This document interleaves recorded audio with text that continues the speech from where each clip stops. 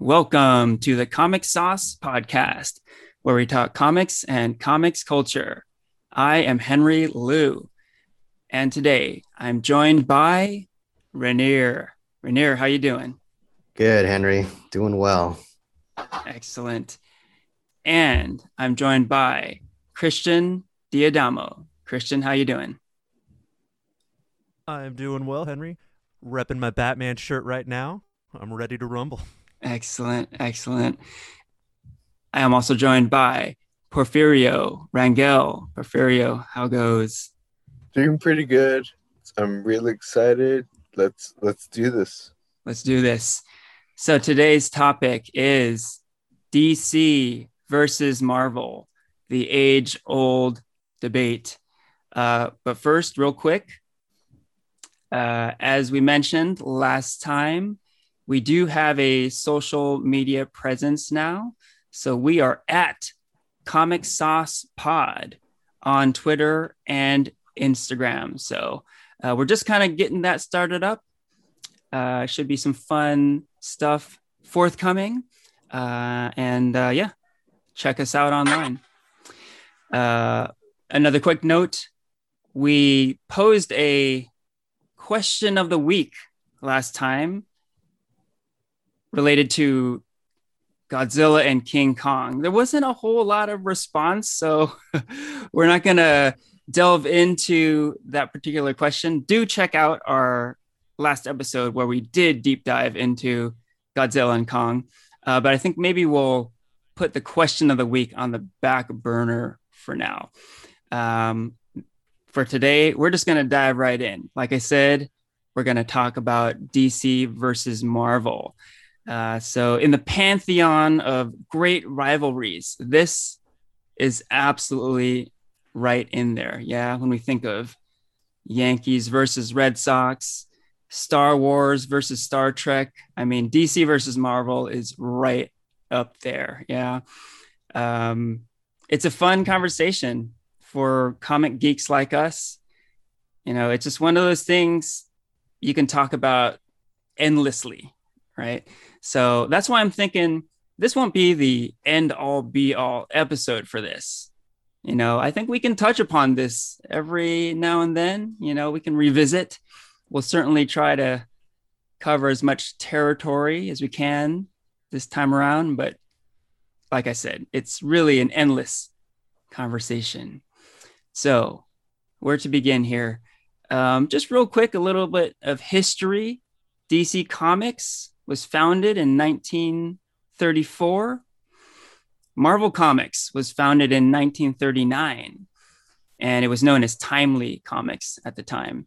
So we're talking about a couple franchises that have been around for a long time. And we're getting close to like 100 years for these comics companies. So they're definitely part of the American tradition, part of American history. So yeah, there's a lot of history here. You know, when we talk about comic books, DC and Marvel, we tend to talk about more recent stuff, maybe the movies, but there is a long history with both of these companies. You know what we can do right now, I think?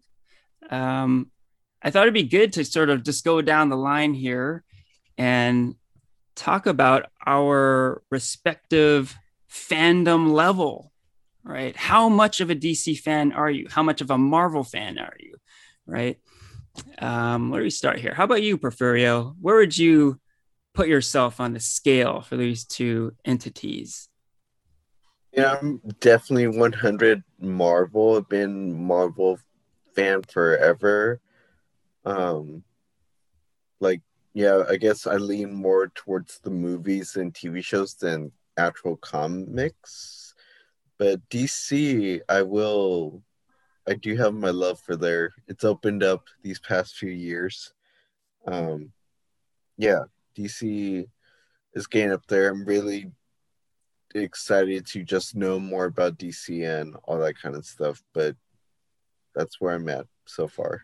And interestingly for you, your DC fandom is pretty recent, right? Because I remember not that long ago, you were like totally Marvel. Like you would not even acknowledge DC almost, right? Almost, yeah. Hmm. So that is interesting. That might sort of color your answers a bit because, yeah, like we've been saying, I think more recently you've been starting to embrace DC a bit more, right? Right. Yep, definitely. Cool.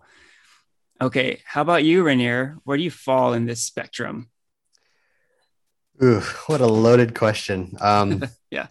Actually, I do want to touch upon Porfirio, your comment about, or Henry, about how you've noticed how over time you've noticed he's started to grow an appreciation for DC. I feel like I've seen the same too, because I've been sort of periodically off and on this show. Mhm. I definitely see the same too, Porfirio, and that's really cool. And I think that's what fandom's all about, is like discovering new things, and that's super cool. Where do I stand? Oh, man. So like I've said this to everybody that I why not both? Like, why does it have to be versus, right? I mean, the way I see it, it's like iPhone versus Android. I mean, both phones can make calls, they can text message, they can send emails, they accomplish the same things. At the end of the day, they're a phone. True. At the end of the day, they're still comics. Um, I want to say though, but I own an iPhone, right? So in this case, I own DC. I lean a little bit more DC, but admittedly, I love both Marvel and DC. I want to say DC is a little closer to my heart, just because I've really followed the comics, television series, movies. Um, Man, I think there was just a time where I was just hungry for anything DC content, that I was just consuming it like crazy. And now that we're all spoiled to every single summer having several blockbuster like Marvel or DC movies, like now it's you can find it on every street corner. It's so abundant. Yeah. Um, but I love it both. I lean a little more DC, a little more sentimental there, to me. But why not both? I love both. Cool. Yeah. I like that perspective because, you know, the, the world is so divided right now. Why do we need yet another thing to be divided on, right? Why not embrace both sides? I And dig that. I know it's like, what a safe answer, but I really can't, like, I mean, there's things I love and hate about Marvel. There's things I love and hate about DC.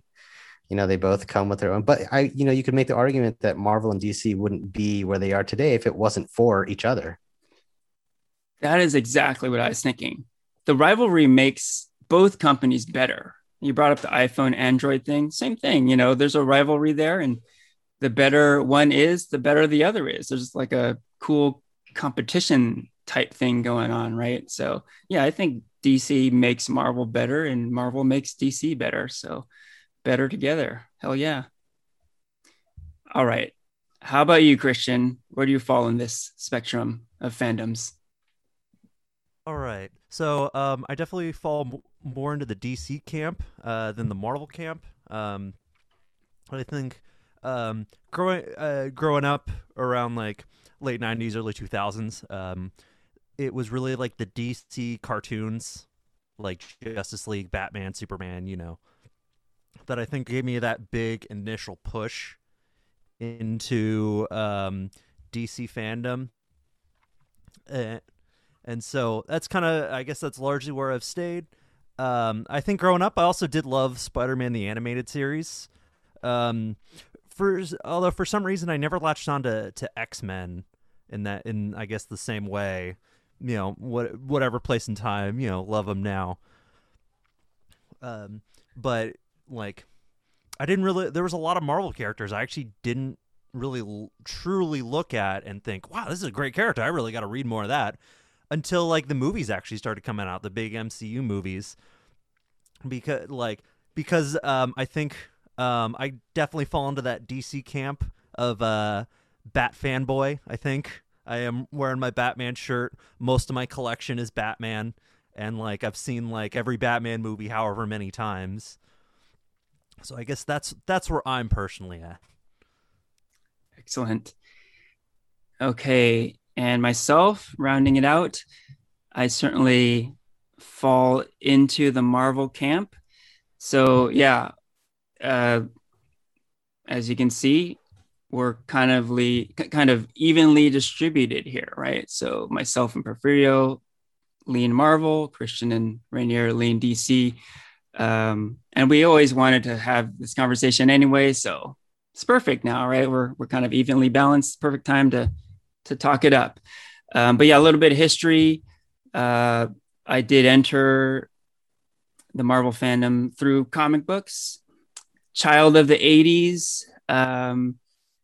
Yeah, I really got into Iron Man and Punisher comics in the '80s, and have never looked back. Yeah, been a Marvel fan ever since. Interestingly, as I've mentioned previously on the show, I was a DC fan prior, in my young life.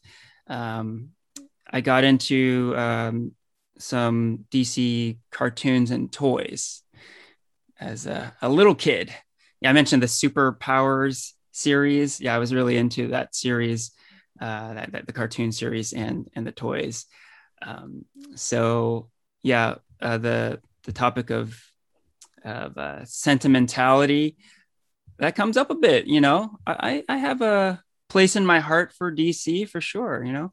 But yeah, it really is Marvel all the way for me now, though. So there we are. I think we have a pretty good diverse range of fandom here. So should be a good conversation. Okay, at this point, I'm going to continue to sort of moderate the conversation, but it should be a conversation. I think it'll be pretty open. Feel free to jump in whenever. Um, but I thought I might start with just some of the kind of the low hanging fruit of it all, like the stuff that comes up most often when these types of discussions take place, right? Um, so with the comics, and it really started with the comics. A lot of what I hear in the debates is DC came first. Like I mentioned, literally DC came first. It was founded several years prior to Marvel. And, in a lot of ways, Marvel is kind of a follow up, a takeoff, a knockoff of DC, if you will, right? We've talked about Thanos being kind of a ripoff of Darkseid.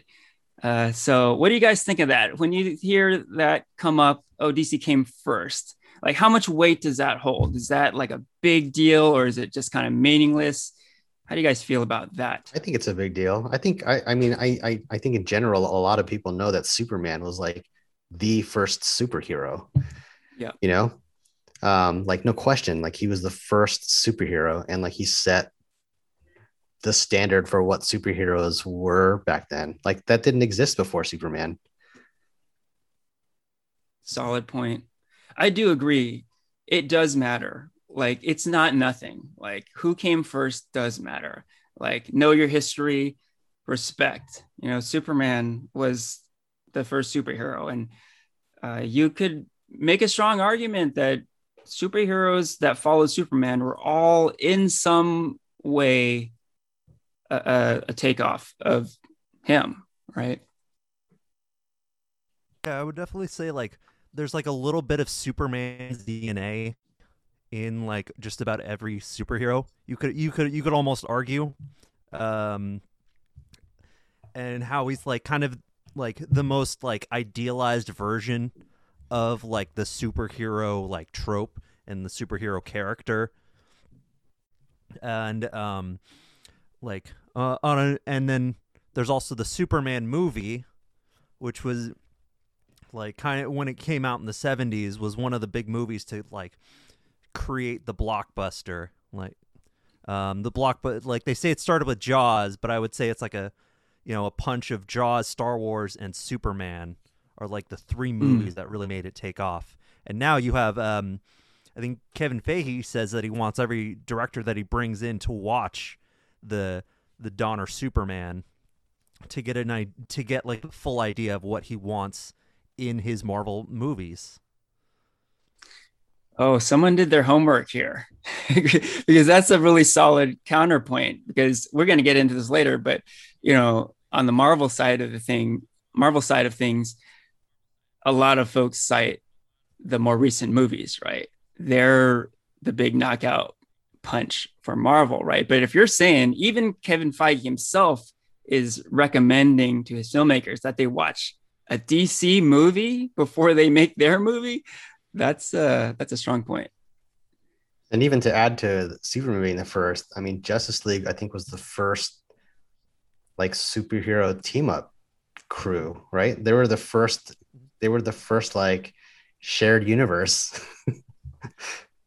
Yeah, that's solid, because that's the big thing now, right? The team up. It isn't just the Justice League or the Avengers. I mean, there are so many different teams of superheroes, and Justice League was the first. Robin was the first sidekick. Definitely. So what about the counter argument?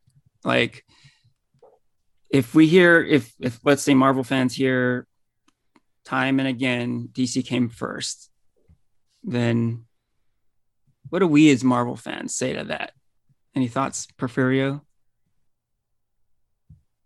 Yeah, the only argument I could say, besides like, DC came first, respect where the original source came from, I guess like it's that like Marvel can like kind of like improved and made something different from an original idea from DC.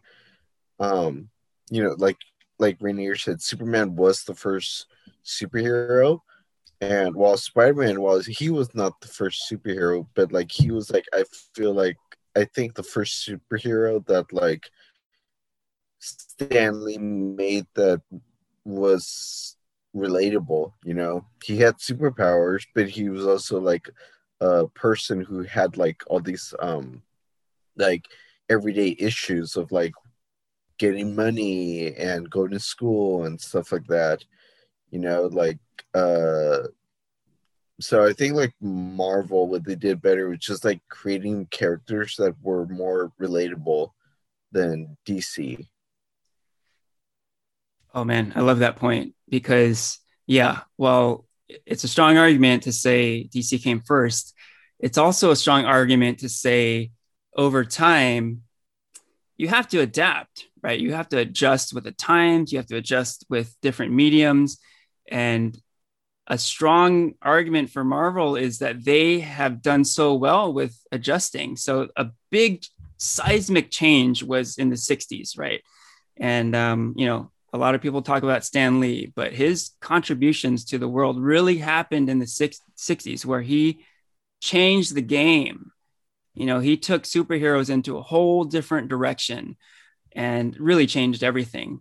You could argue again in more recent times with the MCU that, similar to how Marvel changed the comic book medium in the 60s, in the late 2000s, they changed the movie medium, right? And again, they completely turned it on its head and created something completely new, and people like totally bought into it, right? The numbers don't lie. Box office, comic book sales, all that, right? So yeah, I love that sentiment, Porfirio, that you could argue that DC came first, but Marvel very arguably has done better in kind of changing things up when like at key moments in time. Yeah, adjusted with the times. I don't know if I'd say better. I'd say innovated. I feel like I'd say innovation. Like they definitely like, yeah. I mean, they've added like more color and nuance to their characters, making them look like real people with real problems that like readers could relate to. Yeah, I like that. Yeah, not necessarily better, but certainly innovative, right? I think you can't argue the innovations that Marvel has done. So that brings us to another pretty common point. So with the 60s, the silver age of comics, the Marvel age, yeah, we saw a new type of superhero, with Stan Lee creating the Fantastic Four and Spider-Man, like particularly Fantastic Four and Spider-Man. I would say you saw this really refreshing relatability in superheroes, right? They weren't these godlike figures so much as they were people you might know, people you can relate to, people you can identify with. And that's a big argument point for Marvel, right? A lot of Marvel fans are saying, well, the DC superheroes are great and all, but like I can't relate to them. They tend to be godlike figures. And this, in the same way that I can feel like Peter Parker is just like me because I have trouble managing my money and taking care of my family, and my relationship life is like a disaster. I don't have that connection with the DC characters. What do you guys think about those topics? Yeah, it's a little bit of a gray area. I remember Jim Lee talking about how he made some comment at a convention saying, if there's anyone out there that can relate to Batman, they are a psychopath. True. So I don't know, like, I don't feel like I necessarily have to relate to a character to enjoy them. Like Batman's my favorite character, and by no means am I a billionaire or do I have a bat cave under my house. Mm-hmm. He's just a cool character. Yeah. With an awesome rogues gallery, and there's just a lot of dimension and darkness to his character. Yeah. Good point. I guess like as far as like relatability with DC characters, like I always feel like even though they have this like kind of godlike status that you kind of like look up to, like Superman, I feel like there is definitely a relatability there, but it might just be in I don't want to say like smaller or more diminished aspects, but I think that there's always something that you can connect with in say like their plight, like I'm not this dark and brooding billionaire with like Batman, but I think there is something kind of relatable in how in overcoming adversity and being the best man that you can be. Like there's something kind of cool watching like Batman be this super awesome superhero, but he's just a regular guy, but he kind of has this mythical figure status to people think, does this guy have superpowers? Does he? Like, is he a metahuman? Whereas no, he just kicks that much ass. Like, and then Superman is not really, he's not a human, but it's kind of that question: is human something you're born with, or is like human something you like grow up to be? It's like kind of, we were talking something similar in our Blade Runner episode with the idea of the soul and what is the soul, and in a real sense, maybe Clark Kent is more human than the rest of us, even if he isn't, because he has his moral standard that he lives up to, and there's something I think very heartwarming about reading a good Superman story. Yeah, that's interesting that you say that about Superman. That's right. Like he's like comics like what do they call him? Like he's basically an immigrant that had come from another planet, right? Yeah. And he's trying to find his way, find a life here on Earth that's not his native home. And he's trying to just fit in with these crazy, incredible powers. Yeah, it's cool. I can't remember what panel it was, but I remember at a convention panel, there was some discussion about Superman along these lines where they were talking about the relatability of heroes. And the panelist was supporting Superman. He was saying, well, yeah, you yourself, aren't Superman. But when we look at Superman, we can kind of see like the best in humanity. Like here's a person who is gifted with these great powers, and yet he always does the right things. He's not self-serving, right? So he's almost like a blueprint for how we should behave, right? Because sadly, so often when people come into a lot of money, a lot of power, they abuse it, right? But Superman doesn't. And for, of anyone, he would be the one to do it because he has these godlike powers, right? So when you look at Superman, you should feel good about Superman, and and just recognize his actions as being the right thing to do and that sort of thing. But yeah, like along the lines of what we were saying before, it's not really better or worse. When I think of this topic, it's more like kind of gives me a little insight on the person. Like, what kind of person are you? I mean, it's not so black and white as, oh, a DC person thinks this way and a Marvel person thinks that way. But I think there's a little something there, right? Where I think a DC person may want to look at these fictional characters as something more aspirational, maybe something escapist, like what you're saying, Rainier. Like, I'm not Batman, but he's cool. I dig like watching Batman and reading Batman comics and stuff. So there's this cool escapist element, whereas maybe a Marvel fan they might enjoy a story where they can kind of put themselves into the shoes of the character, right? It can depend on the character too, like there are a lot of Marvel characters who do have godlike powers and maybe aren't so relatable. Maybe a character like Thor, right? But just in general, I think there's more of a relatability factor.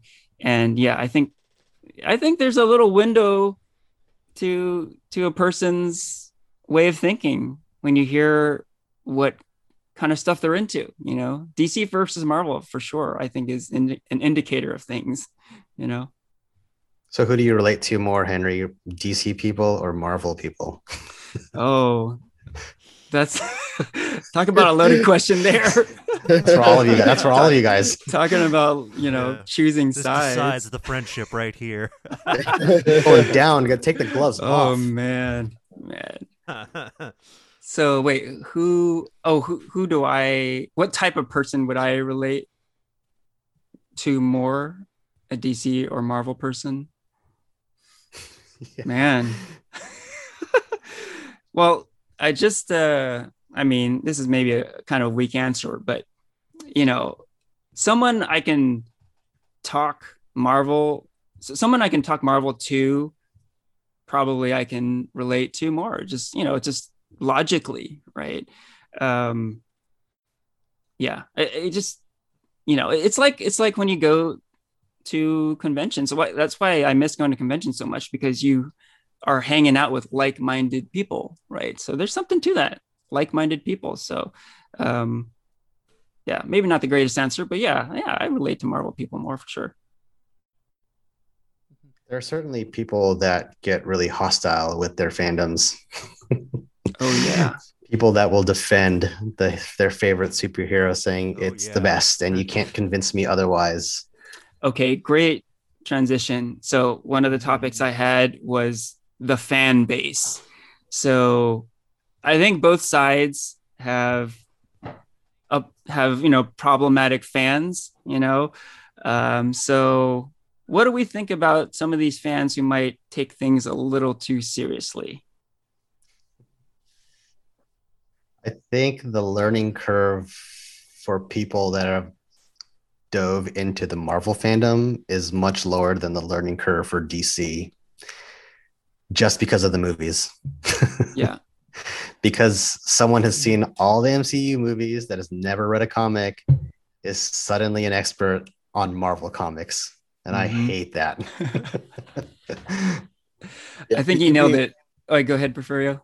Yeah, I was going to say, piggyback off what Rainier said, it is really annoying when, like, a Marvel fan says, like WandaVision, for example, like, so many people watch that show, and then there's so many other, like, Marvel fans who have been watching the movies for a long time saying, like, oh, don't call yourself a Marvel fan if you're just watching WandaVision. That's it. Like, you have to watch all these other ones. You need to do this, you need to do that. And it's just like, no, you don't have to do anything. You just watch one thing and just say you're a Marvel fan, you know? There's like no like requirement or whatever to what makes a fan, you know? Mm-hmm. And that's just it's just so annoying. It was so annoying to watch I- this. I'm not trying to be like, I'm not trying to be like a comic elitist. Like you can't love Marvel movies just because you haven't seen or read a Marvel comic. But it's like if you love these characters and you're that passionate about it, why don't you pick up a comic and pay homage to the creators that have put it together, you know? Mm-hmm. That's a solid point. Yeah, I think there's a fine line here. There is a whole like gatekeeper aspect of things where, yeah, certainly we don't want to be the type to say, oh, you can't consider yourself a fan if you haven't read the comics, or you don't deserve to watch these movies before you read the comics or something like that, right? But at the same time, I get it. I get what you guys are saying. It can be kind of aggravating where, someone has seen a couple Avengers movies and they've self-declared themselves as like experts and longtime Marvel fans or something like that, right? I mean, is that kind of the equivalent of like a sports like fair weather fan? Like Oh every time I yeah. see like an Oakland A's like or a Warriors like authentic fan, I always look at those banners. I'm like, authentic fan. So if I'm a fan today and I'm holding this sign, am I an authentic fan? Or if I held Yeah. if I held this sign like 10 years ago, am I more of an authentic fan? Like, I don't know. Yeah. What qualifies as authentic fan? Yeah. There's definitely like this bandwagon thing, which is kind of complicated. On one hand, it can be very annoying, but like older school fans, um, we shouldn't have the point of view that you can't consider yourself a fan unless you've like done your time or something. So I don't know. It's complicated. I think it's got to be somewhere in the middle. Wait, who's a diehard Star Wars fan here? Like that has read books and all that stuff. Well, Anyone? see, there you go. When you say Die Hard, that's a sticky Yeah. label right there. I mean, I think all four of us are Star Wars fans. I don't I think guess there's I'm a any Star Wars question fan. about Yeah. it. Yeah, hell yeah, Yeah. I'm a Star Wars fan. Yeah. I've I'm read just- one book. So I'm just curious because this came up when we were at a convention. This guy that was trying to like school us on like Star Wars like trivia. Are any of you guys aware of like different styles of lightsaber fighting? Only from this guy we talked to, Rainier. I'm just curious. Yeah. I didn't I mean, know actually. What do you mean? it would be the equivalent of like tiger style and crane style. You know what I mean? Like apparently there's like 6 different schools of lightsaber fighting that Jedi's like base their training off of. And that's a deep cut. Like I didn't know that. Mm-hmm. Yeah, Now, am I no longer an authentic Star Wars fan because I didn't know that? Yeah, I That's a good point. Yeah. yeah, I forgot who said it, but in this topic of like how much of a fan you are, the sentiment was you're a fan if you like it, period. Doesn't matter if you've read the comics, watched the shows, watched the movies. Doesn't matter if you like it, you're a fan, done deal. But I think there's something to people like us who've kind of put our time in. It is kind of annoying where a newer fan is dismissive of older fans. I think that's what we're getting at here, right? If you're a newer fan and you're cool and you recognize older fans and show a little respect, that's cool. But if you're just like, oh, like I love the MCU, everything else that has come out is bullshit. I don't care about like some comic books that came out in the 30s as ancient history. Fuck you. Like that's not cool, right? So yeah, I think that the obnoxiousness factor is a big part of it. And that's a good segue into the DC side of fandom, where it's almost the opposite. I mean, this is kind of a stereotype, but with the Marvel fan, we're kind of painting here. It's the new fan who's gotten into it just because of the MCU and doesn't really acknowledge the history of it, doesn't acknowledge older school fans. Then there's DC fans who there's a stigma there, right? That DC fans are the older school fans who are very set in their ways, we could say. The release the Snyder Cut people, and the people who are very against seeing any changes in their characters whatsoever. What do you think about this sort of DC fan stigma? Yeah, that I You're think making us that's sound like something we've old all farts. Yeah, you're kind of right. Like, it's something you have seen like on the internet, like, in quite a few places. And I guess I guess one thing I guess I'll give to Marvel, I guess we all know, is Marvel just generally sells more than DC. Like, if you look at just general comic sales, if you look at the massive runaway success of the MCU versus Ooh, I don't know about Marvel comics selling more than DC. I remember Aton actually making a comment about that, about how DC's like sales number or sales figures have been much higher than Marvel recently. Oh, interesting. Because I looked at some charts. Check out. I know Wikipedia isn't always the greatest source, but it's always like you kind of look at the internet and see like who sells more, and many of them generally I've seen Marvel sells more. Just over, I guess, this could be over the course of probably since Marvel kind of came out. Maybe it was a season. It could, yeah. It probably is also something that depends on the season, the book, the specific. There's a lot more nuance to it than I think. I guess what I'm getting at here, but as I think that I think the fan base is just probably also just a little smaller, and I think because of that, you have the more longtime fans, and I think some of the kind of old fart gatekeepy attitudes may probably creep up a little more, or a little less, depending on I guess like the topic, and I guess the general scope of the fan base. And so, but of course, I think it's also kind of a double-edged sword, where you have this like tight, you have some very tight-knit communities around some characters that may have not got their time in the sun, or may have only started getting their time in the sun recently. Characters like Aquaman it was always known as like the worst superhero for a long time. But he had a very strong core fan base, the people that loved Aquaman, and now we have Jason Momoa's Aquaman, like in Justice League, and like he's really like brought Aquaman into this kind of new light.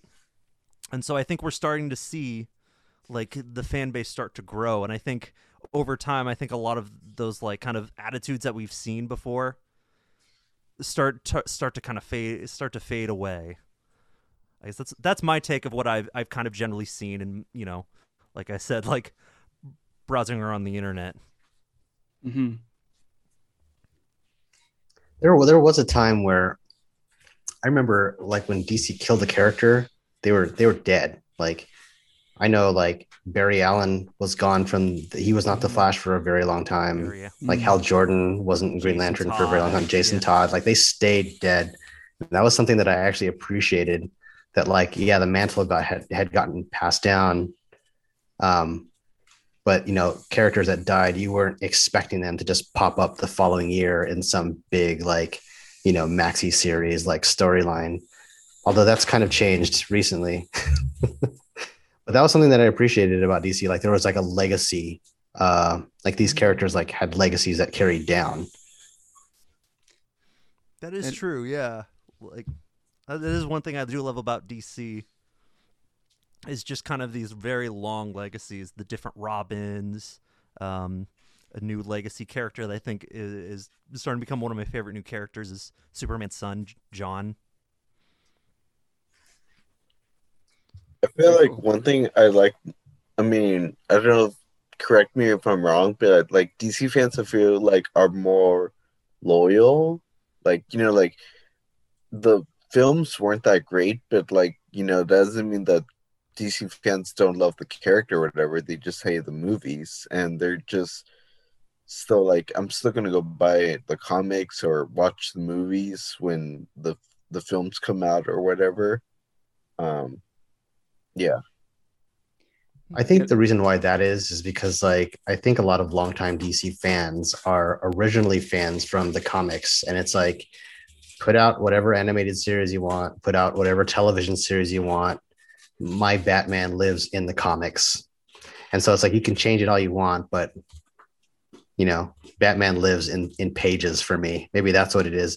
Whereas like a lot of MCU fans, it's like the only Captain America they know is Chris Evans, Tony Mhm. Stark is RDJ, and that's who they will be forever.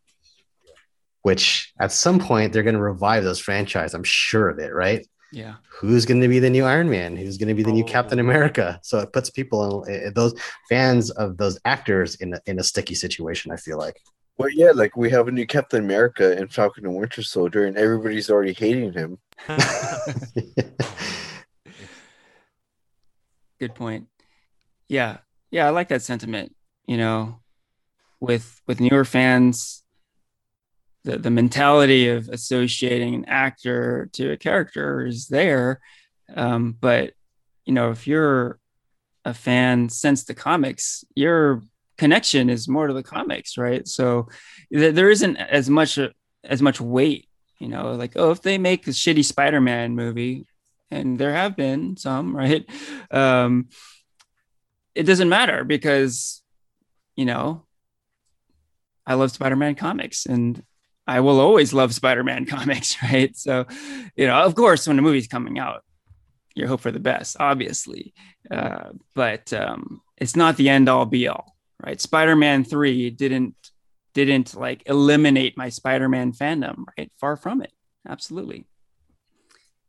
Okay, so what else comes up? So I think a big one is diversity. This comes up a lot, particularly from the Marvel camp, and yeah, so where an argument could be made that DC came first, an argument can also be made that Marvel came first with diversity in characters, right?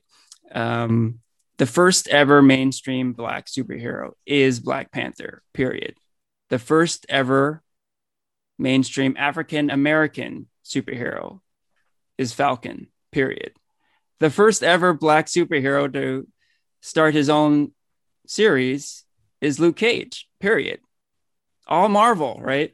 And I think it's not a coincidence. Stan Lee was a very progressive thinker, and there's a reason why Marvel has continued to kind of lead the way with diverse storytelling, diverse characters. You look at these Disney Plus shows, we're starting to see diversity behind the camera. Very cool. And there's kind of this rich tradition there. I don't think Marvel is, well, I know Marvel is not free from problematic storylines and characters in their long history, obviously. But they've taken risks. They've gone there. The characters I mentioned are from the 60s and 70s, but look at Miles Morales. That there's that whole influx of diverse heroes that followed, the female Thor, female Hawkeye, a Black Captain America, you name it, right? And I remember at the time that it was pretty controversial. There were a lot of angry comics fans when they started to roll out these diverse heroes, right? Um, Not to say DC is completely free of that, but I think an argument can certainly be made that Marvel has kind of won the diversity battle through the years. Thoughts on that? I definitely think like that point, we'll go to Marvel with characters like Black Panther. I also think that the X-Men were all like a big part of that, and Yeah. like characters like Magneto, like a bad guy that lived through the Holocaust and that shaped his understanding of the world. Um, but I think there is one point that should go to DC with a character, and I think that character is the champion of feminism, Wonder Woman, a character that goes back to the 30s and is a character that is crossed over into being this like mainstream icon of feminism for like pretty much for however long she's been around. Good call on that one. Solid. I mean, I was gonna admittedly say like all the Justice League characters are white. Like, what can we what can we say? On that point, it is worth noting that the Justice League movie, Whedon or Snyder, it got more diverse. They brought in a Pacific Islander Aquaman, a Jewish Flash, right? And of course, Wonder Woman is there. So yeah, as we've been saying, all things are kind of leaning towards this move towards diversity and representation, which is cool. I would just say that Marvel has kind of led the way in that department. But it also is in conjunction with the times that these comics had come out. I mean, like the 30s. I mean, it wasn't segregation in the U.S. still a thing? Like, oh yeah, in U.S. history. I'm like, I don't know the exact dates, but like that was still a thing, I think, back then, right? Like, so I think it's also the timing of when they came out. I think in the 60s, I think that's yeah. I think there was more of an opportunity to be able to like break through that barrier just because of the times. That's a good point. Yeah. It's not like Stan Lee was coming up with this stuff out of nowhere. There was the whole civil rights movement going on in the 60s, right? So you could argue that he was doing it kind of to take advantage of it, to capitalize on a movement, right? But I don't think there's any question that he was taking a risk when he introduced Black Panther to the world. When we get to Luke Cage, it started to get into exploitation territory a bit, but I don't think there's any question that Black Panther was a bold move. And for him to do that character at that time, yeah, pretty gutsy. All right. So yeah, we can move forward in time a bit. We've been talking a lot about history. So what about more recent stuff? What about TV? We haven't really touched upon TV a whole lot. There has been a lot of Marvel and DC television throughout the decades, right? One argument I have heard in the past is that maybe Marvel wins in terms of the movies, certainly in recent times. But DC kind of takes it with the TV shows. I don't know if I buy into that too much, but I don't know. Curious about your guys' thoughts about the TV offerings. Oh, you don't know if you buy that? I'm curious as to why that is. Well, I mean, I don't know. Maybe it's just because I'm such a Marvel head, but I never really got into the CW stuff. I think around that time, that's when there was a lot of momentum for this, like DC over Marvel in the TV department, and I just never really got into those shows. Yeah. I mean, I think Batman the Animated Series is like, I mean, that was a critically awarded like show and very groundbreaking for the type of show that it was. I mean, yeah. I feel like DC television animation at that time, like that, I mean, that even today, like when I still watch it, it's like, wow, this is really amazing stuff. And it drives into the core of like what Batman is and the way that like Bruce Timm, like, painted such like beautiful stories under such like dark and dynamic conditions. Like it was awesome. I mean, as a kid watching that, I was like, wow, this is great. And then like fast forward to Smallville, I thought that was pretty groundbreaking. I mean, I don't think the idea of like a Superman show where we're not watching Superman, but we're watching Clark Kent grow up. I mean, this dives back to Christian's comment about like the humanity of Superman and making him relatable, right? Like who would have thought that like diving into this small piece of Superman. I mean, I think it's like less than a few pages in the original Superman book where you see the history of Superman in Smallville. Suddenly he's Superman, and they flesh it out into this entire series of seeing him grow up and be the person who he is, who becomes Superman. Like that was awesome. And then that growing into like Green Arrow, I never would have imagined Green Arrow would have his own television series, let alone it like spawning the Flash and like Black Lightning and Supergirl and Lois and Clark, or the new Superman and Lois. Like, and then, taking cues from the MCU and building a universe on television. Like, it's awesome. Yeah, that is pretty cool. And when they did the Crisis crossovers, that almost made me want, or that almost made me feel like, oh damn, I wish I had watched those shows and I could really enjoy the crossovers, right? But yeah, solid points.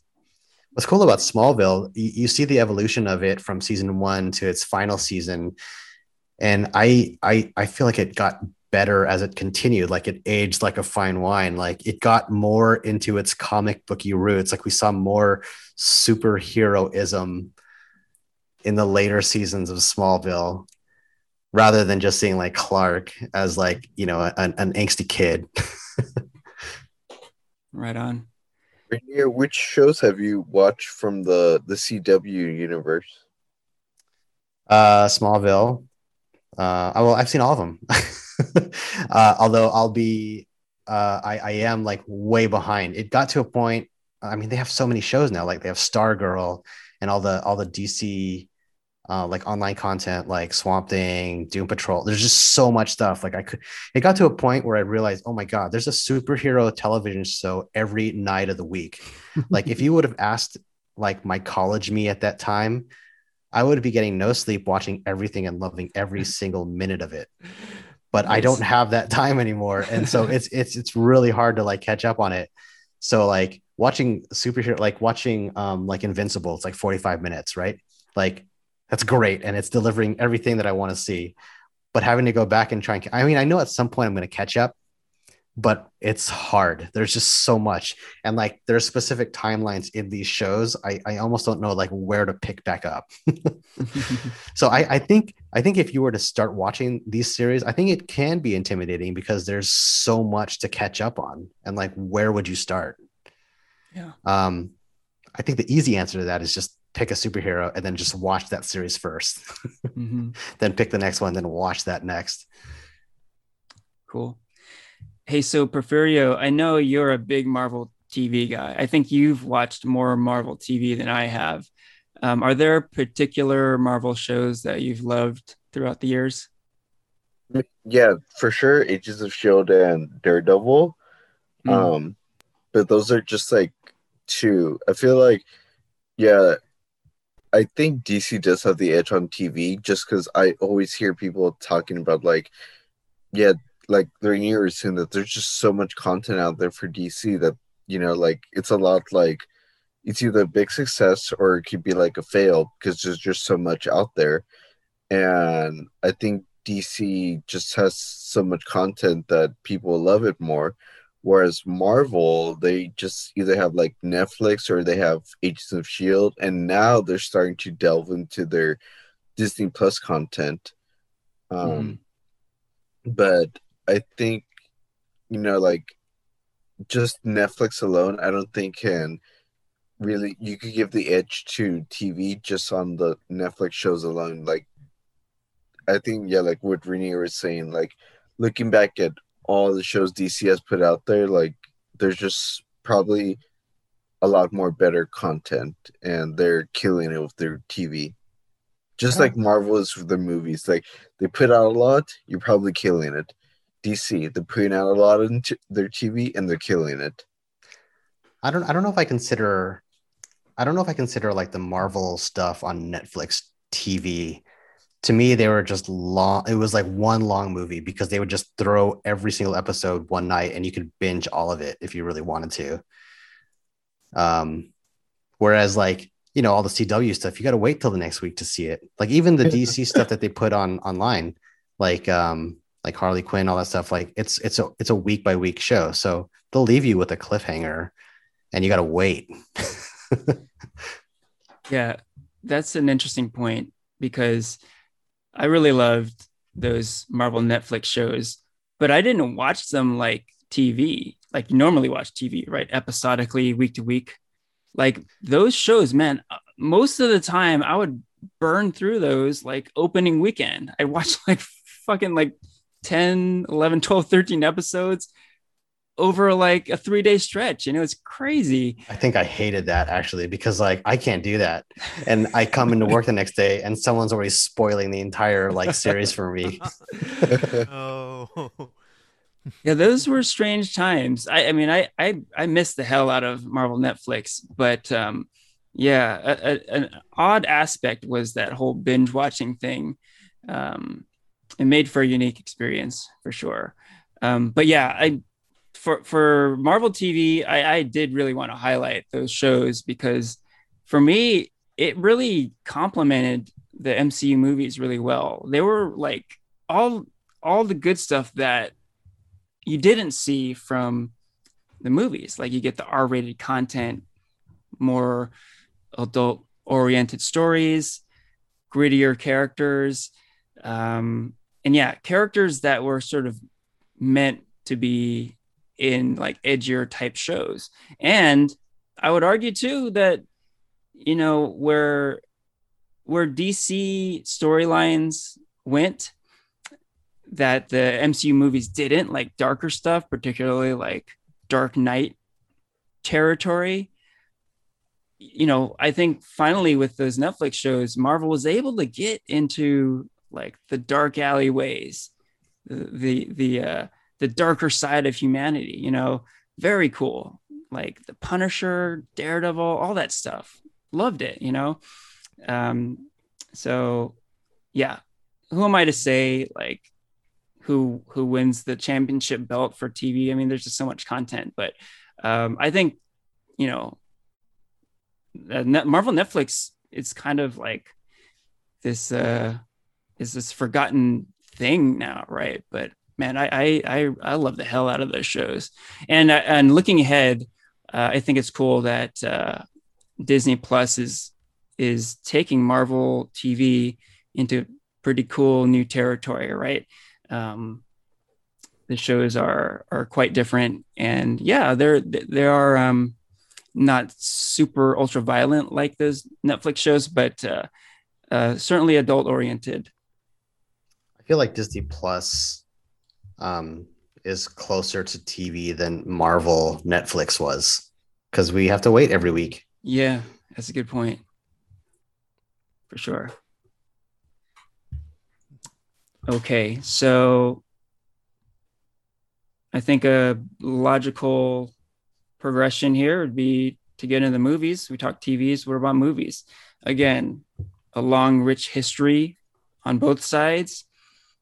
Yeah, DC and Marvel have been cranking out superhero movies for quite some time now. What do we think about the movie offerings? Here we go. Bring it on, MCU. I mean, it has to be said that this is like the number one argument. You know, it's almost like the too easy argument that Marvel movies are awesome and DC movies MCU. Suck. Mic drop. That's it. That's all I have to say. 3 letters. And good night. We'll see you next week. So yeah, like the proof is in the pudding, right? The box office with the MCU is like astronomical. Critics love the MCU. It's definitely not one of these things where like they're big box office, but they're not getting critical acclaim. It's getting both. And it's like the trifecta, right? The fans are loving it too, right? The fans, the critics, and the box office are through the roof. It's a phenomenon, right? And it's arguably why the profile of superhero content has been leveled up to a huge degree for everyone, right? Not just Marvel. So what can be said? Like, what's the counter argument to the MCU? Like, how can you sort of argue against it? Remember that thing I brought up last week about the term Mick Marvel? Yeah. You guys want to elaborate on that a little bit more? Like, how do you guys feel about that term Mick Marvel? I mean, I know like in the past I've talked about how like it's very Marvel-y. Like, of course, we're going to love it. It's going to be everything that Marvel is going to deliver because we're expecting it. But now there's that term Mick Marvel that like the expectation is already built in, and yeah, it's going to be awesome. Like everyone's going to love it. Yeah, I would say to that I think there was a certain template, a certain way that these movies were made, which for a time I think felt very familiar, like you were sort of getting the same thing over and over. There would be some differences, like Captain America, the First Avenger. Oh, this is a period movie. It takes place before, but essentially we're seeing good versus evil. We get this big climax at the end. And yeah, a lot of those earlier movies, I think, did follow a certain template. But I think the big argument against that is, like we've been saying, Marvel evolves, right? I think the MCU is definitely part of that. Like, here's a great example: the Black Panther movie. So you could argue that that movie followed the Marvel formula, right? We had a character who we could kind of relate to. He has this sort of he's conflicted, right? How to proceed, and we can sort of relate to his motivations, and it kind of leads into this big climactic battle, right? But just the way it was presented and the way it was made with the such a diverse crew and cast, you can't argue that that movie was groundbreaking in every goddamn way, right? So there, I think there's an evolution, and I think we're continuing to see that. Okay, we're with Disney Plus, we're not. It's not the movies, it's the shows, but I think the shows are really showing that they're taking the MCU in a bold new direction, right? So yeah, I would agree earlier on that there was something of a template they were following, a McMarvel, whatever you want to call it. But I do think there's a progression, you know, around, I don't know, maybe around Guardians of the Galaxy, thereabouts. They just started to take risks, and there was a different look and feel to a lot of these movies. I would like to challenge you on that comment. Like, I agree with everything you say about Black Panther. It's probably one of my favorite MCU movies. But of all the MCU movies, there's one Black Panther movie. What's another movie that's just as groundbreaking within the pantheon of all the other MCU movies? Well, and I know we have more stuff to come out, but yeah. What do we have now? But of what came out, yeah. I think it depends on the perspective. You know, you could argue that Infinity War and Endgame were, you know, a very kind of fan servicey, big, huge blockbuster entertainment type. I mean, I think those are kind of outliers, because that was kind of like the payoff after 10 years of Marvel movies, right? Yeah. But like, I guess maybe the individual movies, like what had that level of impact that Black Panther had? Well, I mean, if you're asking me to say, is there another Black Panther? I would say there isn't. It's such a unique phenomenon, right? But as I was about to say, I think Infinity War and Endgame, and I would say especially Infinity War, are groundbreaking in their own way. You know, like I remember watching Infinity War and just waiting to see if it was going to follow the same stuff. And then boom, right away you see like Heimdall and Loki killed, right? And I knew right away that they were doing something different. You know, they were giving us like 2.5 hours of pain and torture and like ripping our hearts apart, right? And I felt like they were just doing something different right there. And you know, the feeling I had at the end of Infinity War was very different from the 2012 Avengers, right? That was like a party, you know, a celebration, and my heart was broken at the end of Infinity War. So, um, yeah, like there's, I mean, that's my best example for like a totally different type experience right there. I mean, what I have to say about like the MCU, the failure of it is that like it's, you know, too much can just be like a fatigue of it, you know, like Marvel at this point has to do something new, something fresh. And, you know, not to say like the Disney, like we just talked about TV, but like WandaVision, for example, like it was totally something new that people hadn't seen, and people were getting frustrated with it because it was too new. And then I enjoyed it. And then coming back to like something like Falcon and Winter Soldier, I was just kind of like, oh, this is kind of like typical Marvel, you know, like just blockbuster action kind of scenes. So I feel like, yeah, if Marvel wants to continue the success, it has to take risks and do something new and not lean into the same formula of like superhero introduced, big challenge, overcoming that challenge, blockbuster action, explosives, and then move on to the next film, you know? I do agree that Marvel needs to continue to pivot, continue to adapt. Um, yeah, like I feel any like great thing, they can fall into that trap of doing the same thing over and over. They need to continue what they're doing. I feel like the best way they can continue to evolve is not to rest so heavily on the past characters that we've already seen, like leaning too much into all of the continuity that's there. Because I think that's the challenging thing. I mean, I don't know. Maybe from a creator standpoint, I feel like continuity can be very binding, and it's like you have to work within a certain confine of a storyline. I think that's where it can be dangerous. But yeah, I mean, I think new characters telling new stories that don't necessarily have to be related to what happened in Endgame. You know, Yeah. I think that's where it can continue to evolve and move forward. Yeah, that's a good point. Like even I was a little bit peeved that Iron Man was such a big presence in the Spider-Man movies.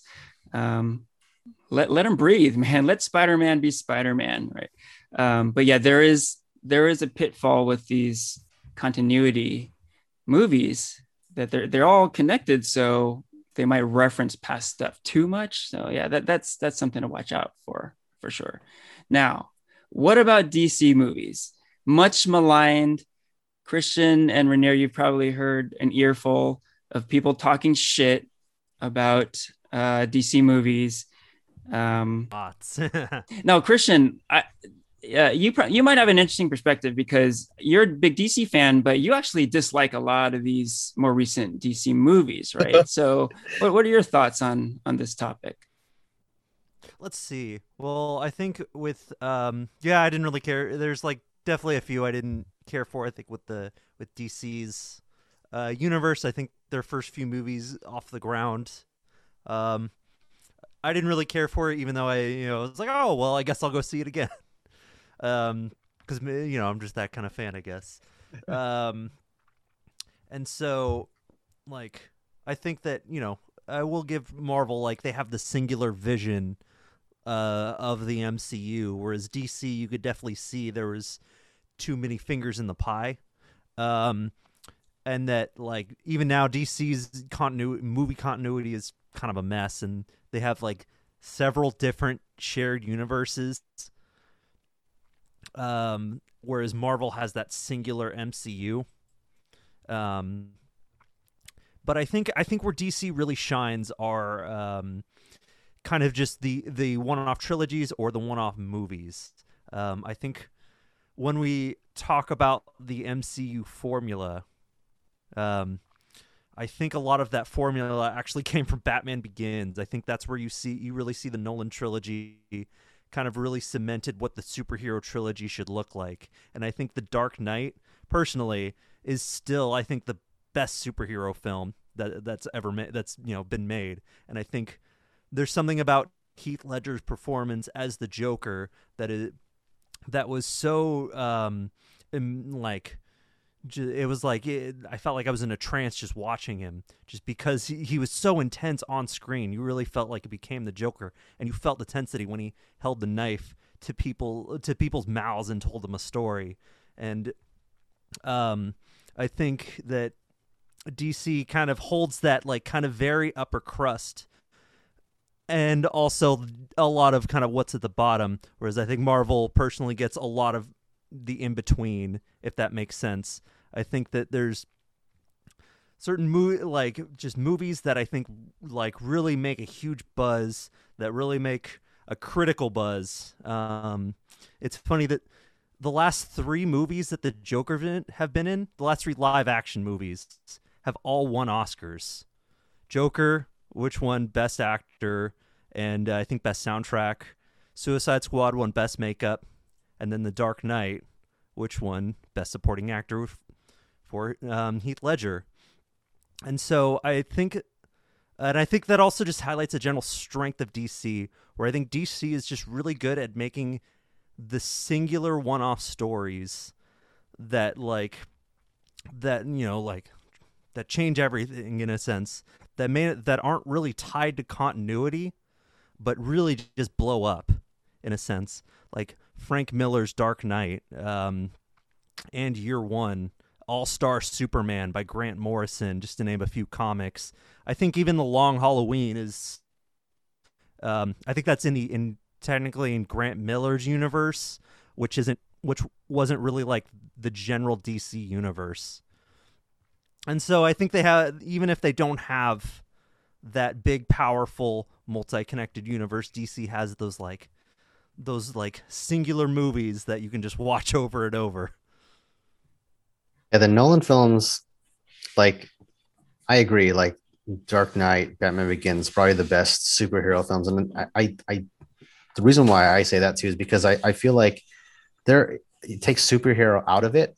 They're just great movies. Like they're really well told stories with great cinematic takes. Like it's taken out into the real world. They're just great movies.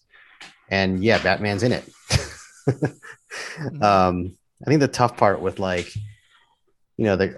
current Justice League and Batman vs Superman is that like they were coming off the heels of MCU's like already established like singular vision.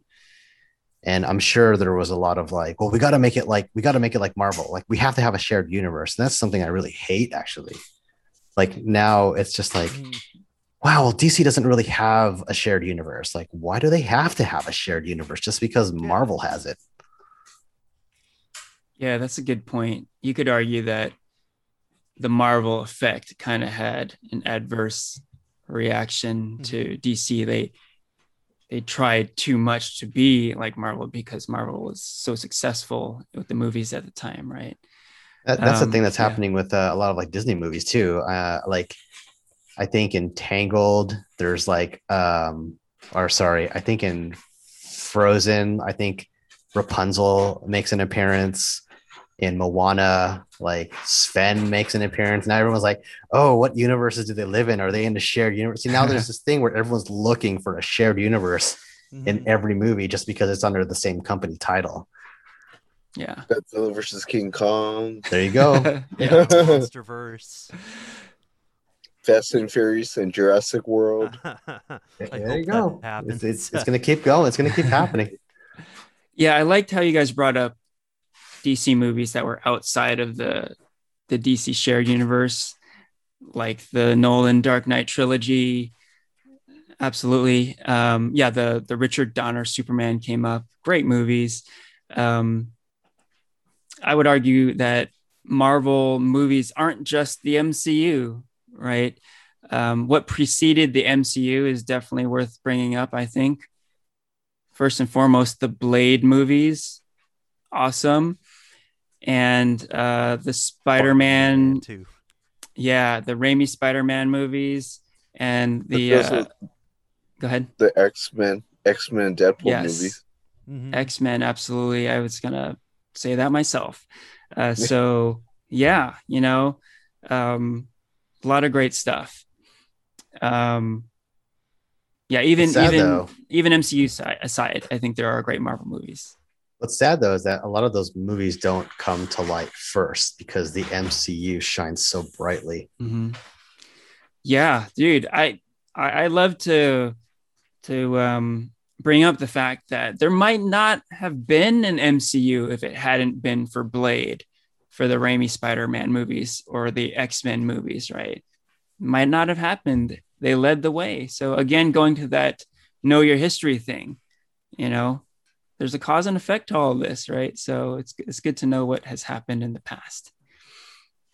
All right, a few minutes left. Any final thoughts about DC versus Marvel?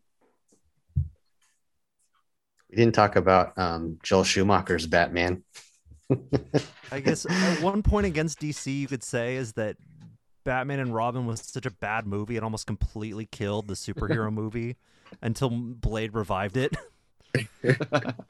I feel like it's just the intentions of the movies. Like Batman and Robin, that movie was made to sell toys. So it was destined to fail, you know?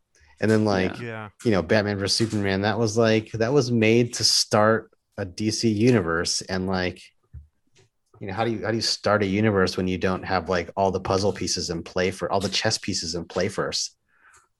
Yeah. But I think that's a point for Marvel. I don't think a Marvel movie has really hit the depths of Batman and Robin. Even I enjoyed the Howard the Duck movie to some degree. I don't know. Have you seen Elektra? I don't know. Oh, I haven't. Fantastic Four movie. I really didn't. Fantastic Four. Okay. Yeah, we did an episode about the worst superhero movies ever, and both sides have cranked out some stinkers, no question.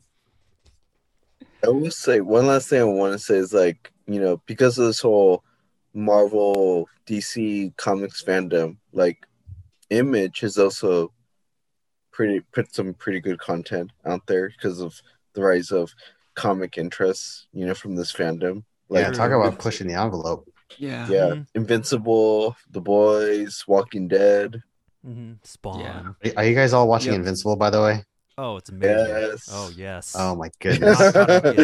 Henry, have you seen it yet? No, I haven't. Oh, dude, you gotta watch it. That sounds awesome. There's one thing I'd like to say though. I think the one thing that Marvel will always have that DC has never had is someone like Stan Lee. Yeah. Stan Lee is clearly an ambassador for Marvel and just comics in general, but I don't think DC. I can't think of a single person that's at DC that was the equivalent of Stan Lee.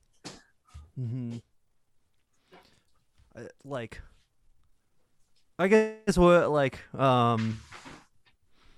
although I think one thing I would put against Marvel and the talent is that Marvel does have a habit of losing some of their best talent.